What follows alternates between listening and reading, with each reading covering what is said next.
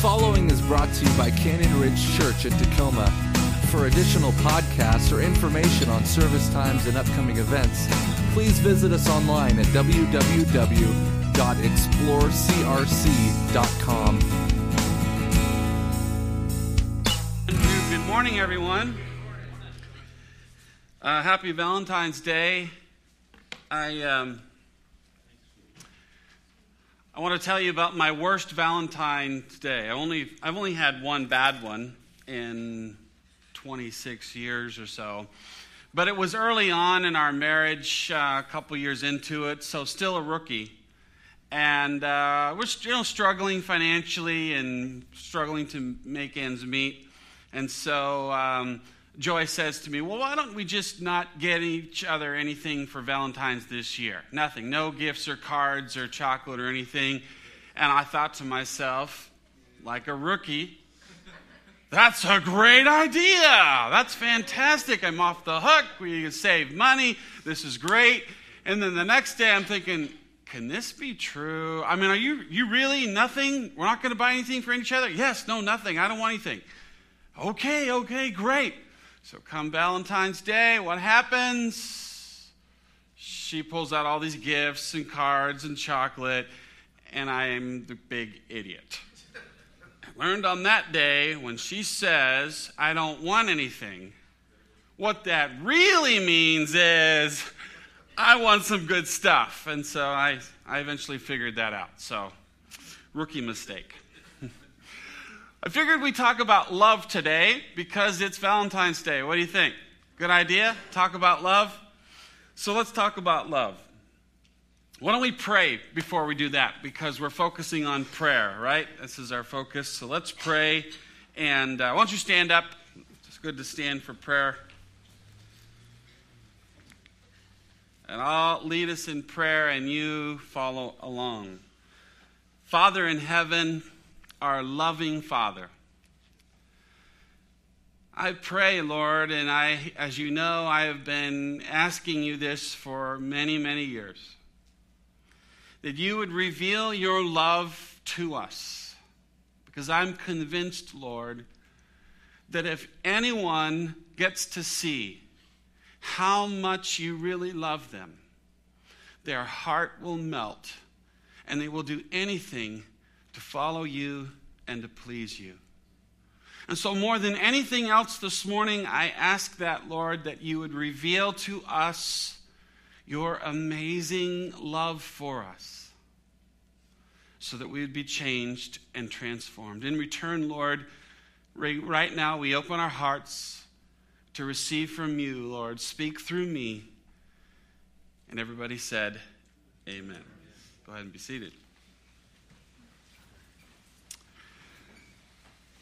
What I want to talk about is, what does it really mean when you love someone?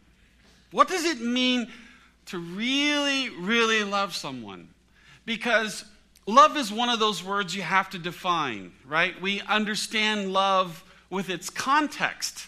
You just can't say, I love something or I love you and understand what it means. Because I love football, and I love my wife, and I love our little dog Zoe, and I love golf, and I love Mount Rainier.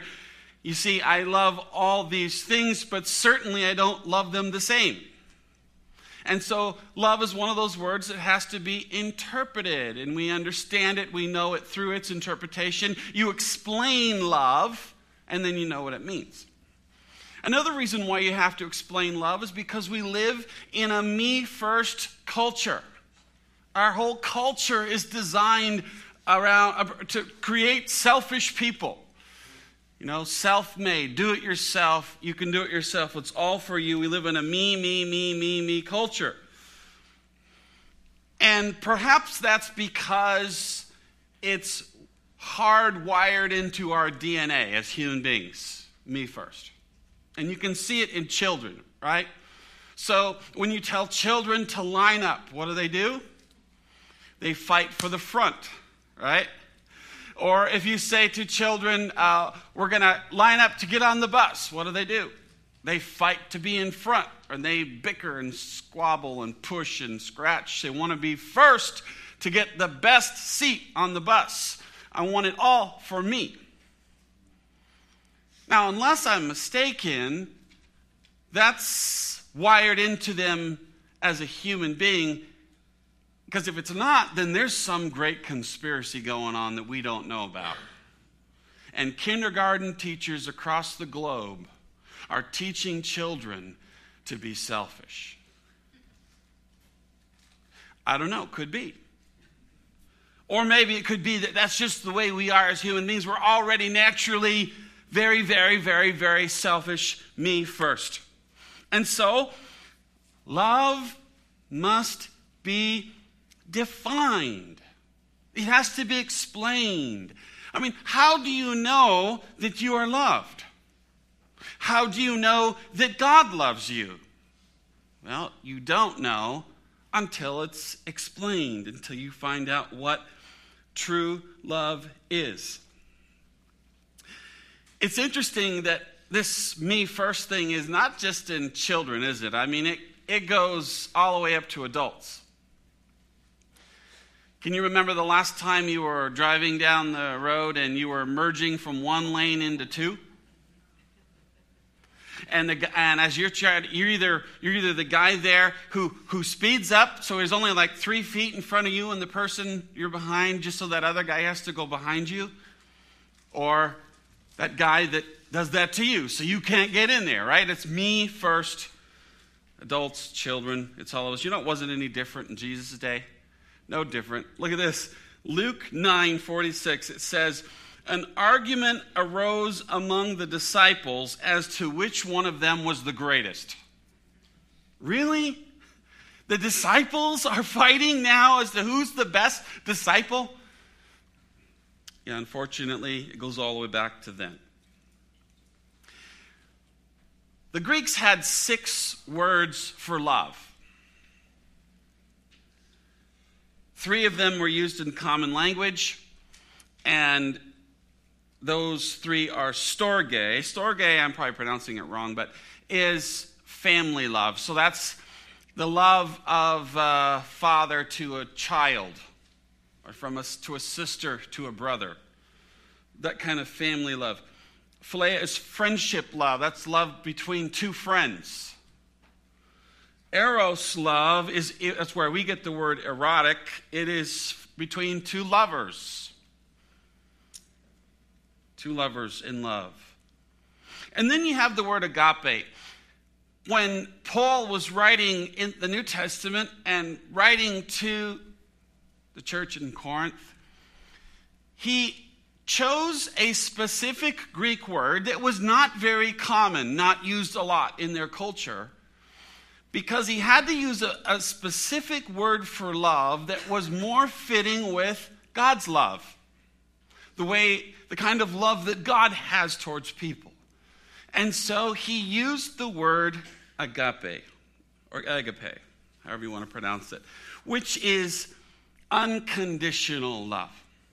And so when you read the Bible and you see that word love there in any part of the Bible, you need to find out, well, which one is being used. It makes a big difference when we're talking about love.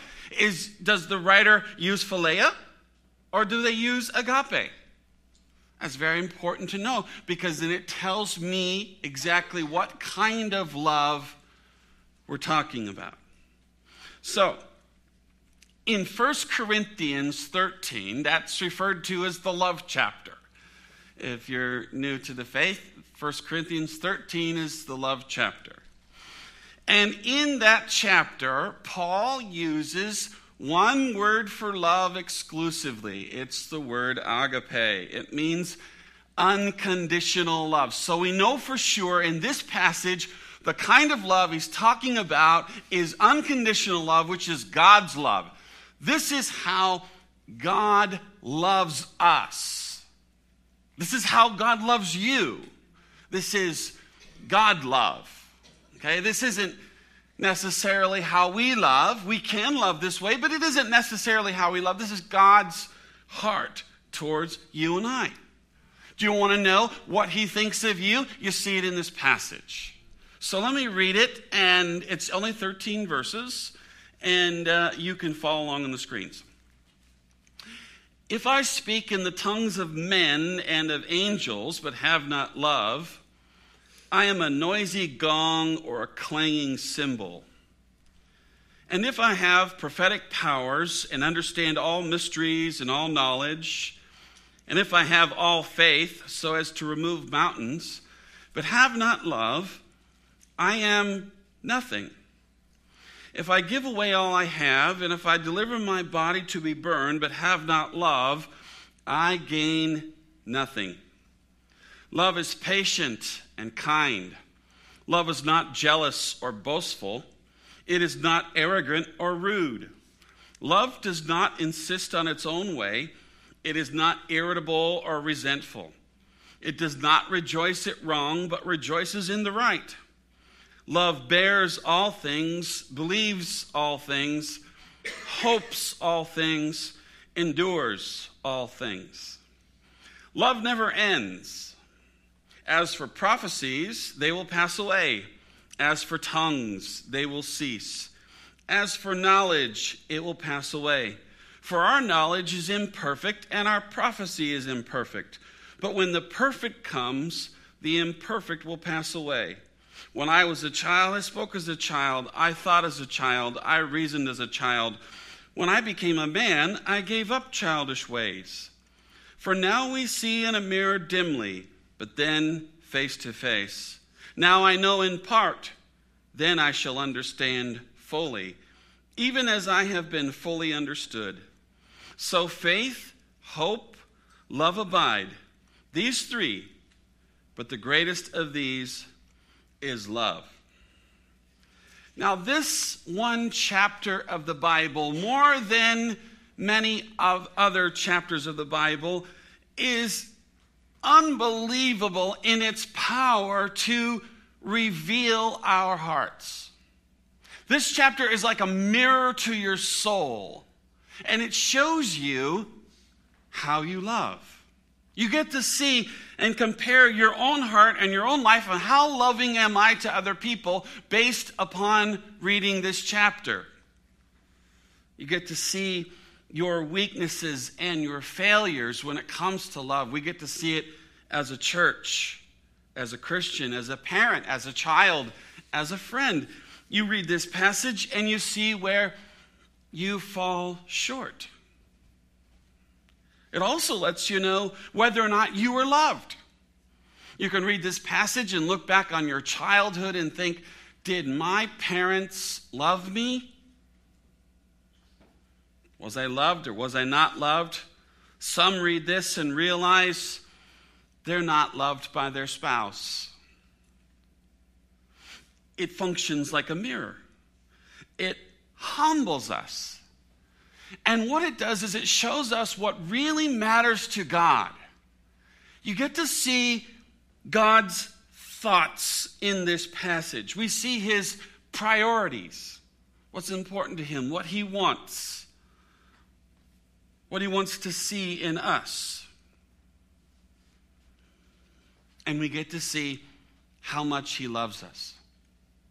Now, if you're going to start today loving someone, everyone should be able to love one person, right? I mean, don't try and love everybody, all right? Don't do that because you'll fail at that.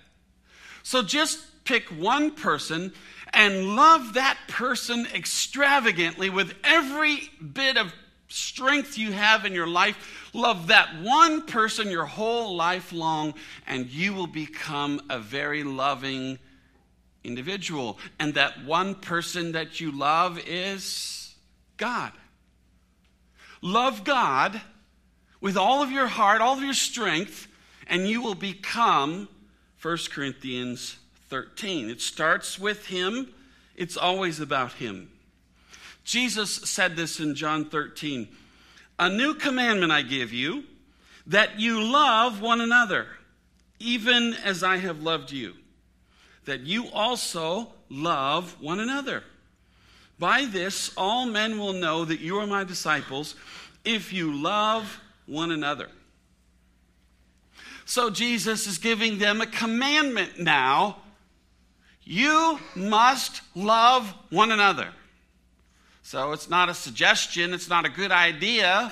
Hey, it might really go well for you if you do this. No, this is a command from Jesus that you and I must love each other.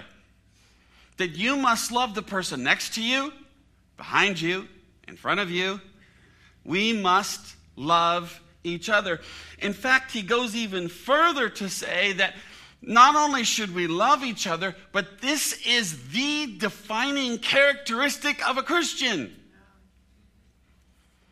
That this is how you should be able to tell whether or not somebody is a follower of Christ by their love for their brothers and sisters.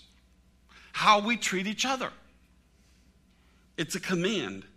And it identifies. Now, it's not that, at least in my experience, it's not that people don't want to love. People do. I mean, who doesn't want love? Everybody loves that and wants to be loved. That's not the problem. The problem is we don't know how. Many, many times in counseling, while I'm working with a person, they'll come to the realization, my parents didn't love me. And always it causes great hurt and a period of sorrow and grieving that I wasn't loved growing up. But they'll think, if you ask my parents would say they loved me, and yet I didn't feel loved. It's because they didn't know how. They wanted to love their kids. What parent wouldn't? They just didn't know how. 1 Corinthians tells us how. You ever heard somebody say something like this? Well, because I'm a Christian, I'm supposed to love you, but that doesn't mean I have to like you.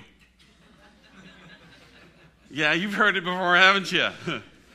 You know what? Based on what we just read in 1 Corinthians 13, that comes out of the mouth of a Pharisee. That's Pharisaical talk. It certainly isn't love talk. That kind of person on the outside is a disciple of Jesus. And on the inside, they're a child of hell. So Jesus commanded us to love one another. And Paul says that love is defined by 3 Christian ideals. And these are of the highest level. I mean, these are the Pope level, okay? I mean, there is no such thing, right? But these are high-level stuff, right? High-level stuff. 3 of them, he makes a comparison. He says, a person who can flow with the power of the Holy Spirit and speak with tongues of angels. He uses that person. Or another person who has a powerful prophetic gift. They can literally speak to people about their life and about their future, and they understand the deep things of God, the great mysteries of God. They understand it. And then this last one is a martyr, somebody who gives their life and is killed for their faith. And he compares love to these 3 people. Now, I've never met a Christian martyr because I'd have to be dead, right? To meet one? I mean, I met them pre-martyr, but not post-martyr. Nobody has. That's still living. But I'll tell you what, I have met people who can speak with tongues of angels and prophesy and understand the deep mysteries of God. I have met those people. And those people have lied about me, hurt me, betrayed me, slandered me.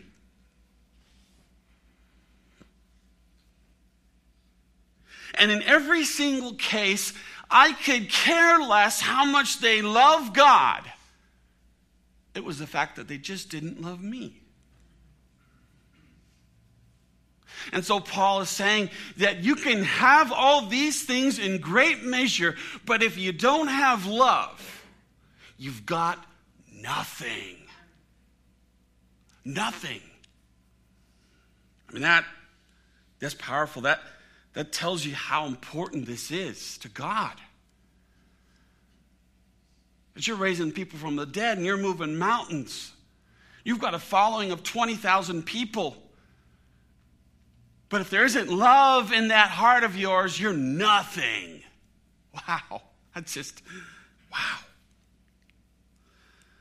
How does this happen? I don't know. Maybe they were blinded by pride, and all the gifts and all the millions of people and all the money, and so they're blinded by the success and the pride, and so they aren't loving. I don't know.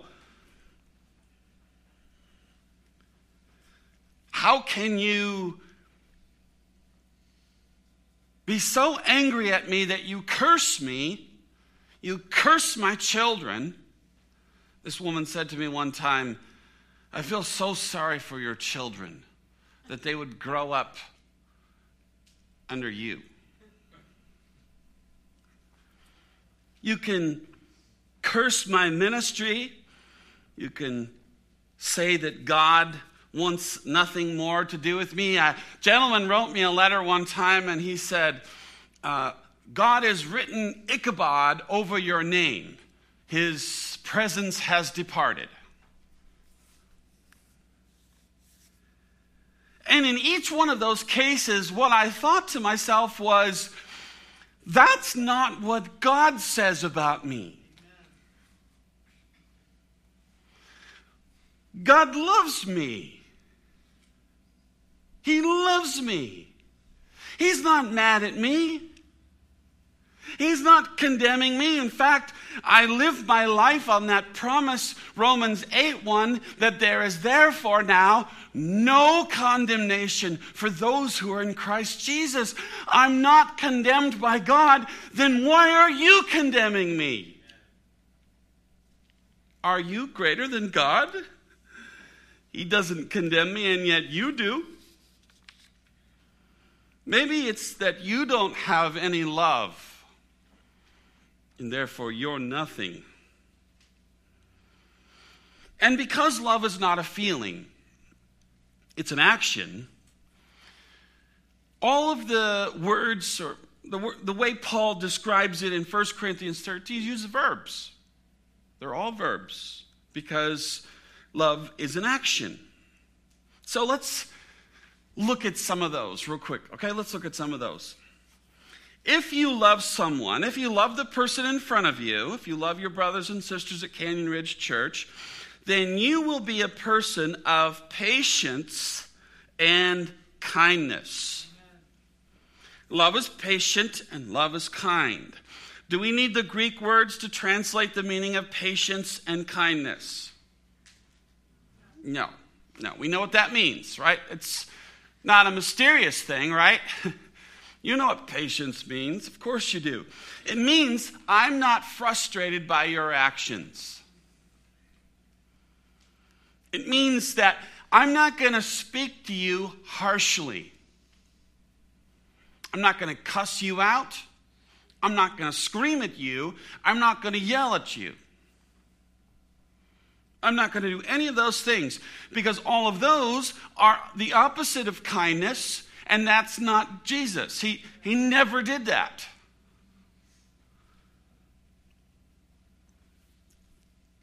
I'm going to give you room to grow. You know what? I long to be a part of a church where everybody has the freedom to grow at their own pace. Where everybody could be on their own journey and grow at their own pace, and nobody breathing down their neck telling them they're not good enough. Wouldn't that be awesome? Yeah. Let's make this church like that. What do you think? Okay, 3 of us. This church is going to suck.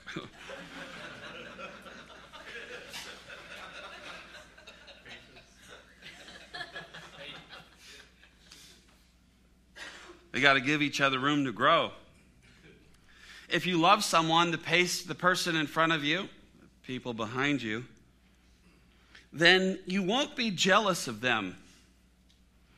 And you won't brag about how great you are. Because love doesn't do those things. you see? So when another person is exalted in the church and they receive some sort of adulation and thanks and praise, and they're given prominence up here on the platform, you're not sitting there thinking this is wrong. I should be up there. I should be getting this. I've been serving in children's ministry for 16 years and nobody has ever brought me up there and given me flowers. You see, we're not jealous by other people's success. We're happy for them. We want that to happen. And we never brag about our own successes. You know, nobody portrayed this more than Jesus. Nobody. Jesus would heal people. I mean, like bona fide, like real. The guy's paralyzed, you know, and then he gets up and he's walking around. And what does he do? He calls in his marketing agent and says, hey, we got to get this on TV, man. Get a camera crew in here. We got to interview this guy. We got to get this word out so we can get more people. No, he never did that. He said, hey, shh, let's keep this between us. Don't tell anybody. Amazing. The one person in the room that could boast chose not to. Paul says, hey, if I'm going to boast in anything, I'm going to boast in my weaknesses, not my strengths. You see, being a Christian is not about seeing who is the greatest. Yet that's what we make of it when we're not loving. When there's no love in it, that's what it becomes. It becomes about everybody one-upping each other and who's the greatest. Love has nothing to do with measuring yourself with other people, either positively or negatively. It has nothing to do with that. Oh, he's such a better speaker than me. Oh, she's such a godly woman. She's a better Christian than me. I'm just dirt. I'm nothing. God is so proud of her. He's disgusted with me. You see, love doesn't make those comparisons. Love says, I am on my path with the Lord and nothing else matters. He said that love is not arrogant or rude. Pride is me, and more of me. And you know it when you see it, right? Do you know pride is like bad breath? It's the only one that doesn't know they're full of it is the guy who has it. Right? You see it, you know it. When you see pride, you see it on somebody and you're like, ugh, gross. There's no love in pride. There's no love in arrogance or being rude. Rude people are abusive. And listen, they could care less how their words affect other people. They're rude. And so they try and convince us that this is okay. And they say, well, I'm just like that. I say it like it is. I'm straight up. No, you're rude. You're a jerk. You don't have love. See, the truth must always be packed in grace. I can handle the truth as long as you pack it with love. Truth hurts without love. What will happen, do you think? What will happen to a child if every single day of their life, their parents said to them at least 10 times a day, I don't love you? What do you think would happen to that kid? You think they would be fine? Every day of their life, multiple times a day, I don't love you. That child's going to grow up hating those parents and not knowing what love is and probably hating themselves. But perhaps that's exactly what we're doing. when we are impatient with our children, when we are unkind and rude, when we can scream at them in anger and get away with it because they're just a child. They can't do anything about it. We don't do that to our boss because he could fire us, but we do it to our 3-year-old. And see, kids can't process that kind of information. They're not mature enough yet. They don't know my dad really loves me. All they see is this screaming, angry father, and all they hear is, I don't love you. And kids grow up thinking their parents don't love them. All along, the parents think they do love them. But nobody taught them what love was. And so they were doing all the things that love isn't.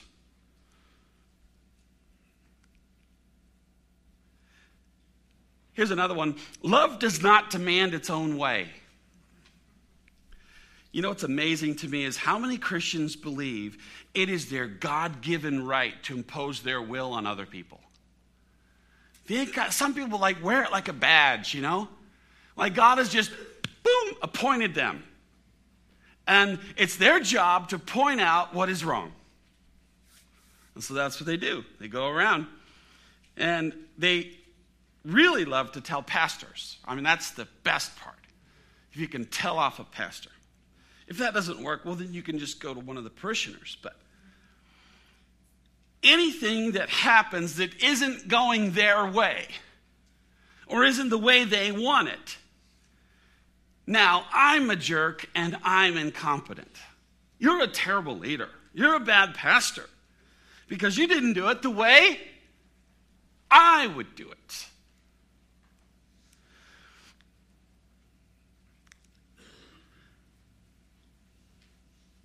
Love doesn't demand that everything goes its way.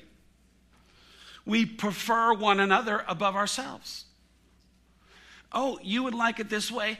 I'm okay with that. I'm okay with that. Love says, I don't like this loud worship music. Ugh.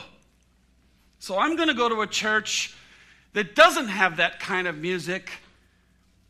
And on my way out, I'm going to bless the parents, give them a hug, $1,000, and say, God bless you, I love you. That's what love would do. Without the money, but that's what love would do. Love says, I don't like this loud music. It's not the kind of worship that I'm used to. But I see that other people are worshiping God with this music, and so it's okay with me. I see value in it. Now, I'm not saying that we can never make people accountable for their actions. We do and we must. That's not what I'm saying. Everybody's just free to do whatever they want. No, you got to grow and mature and move along and become more and more like Christ. Yes, we're talking about that. But it's all in how you say it. Your words matter. Your tone of voice matters. It really does. All of this matters a whole lot until somebody is offended, and then you get to see whether or not there really is any love at all. I think our church in 2010 came dangerously close to being closed for the lack of love. I believe Harbor Light Church in Everett, and those of you who know about that, was closed because God went up there and evaluated that congregation and there was no love there, and so he said, okay, it's nothing. Shut it down.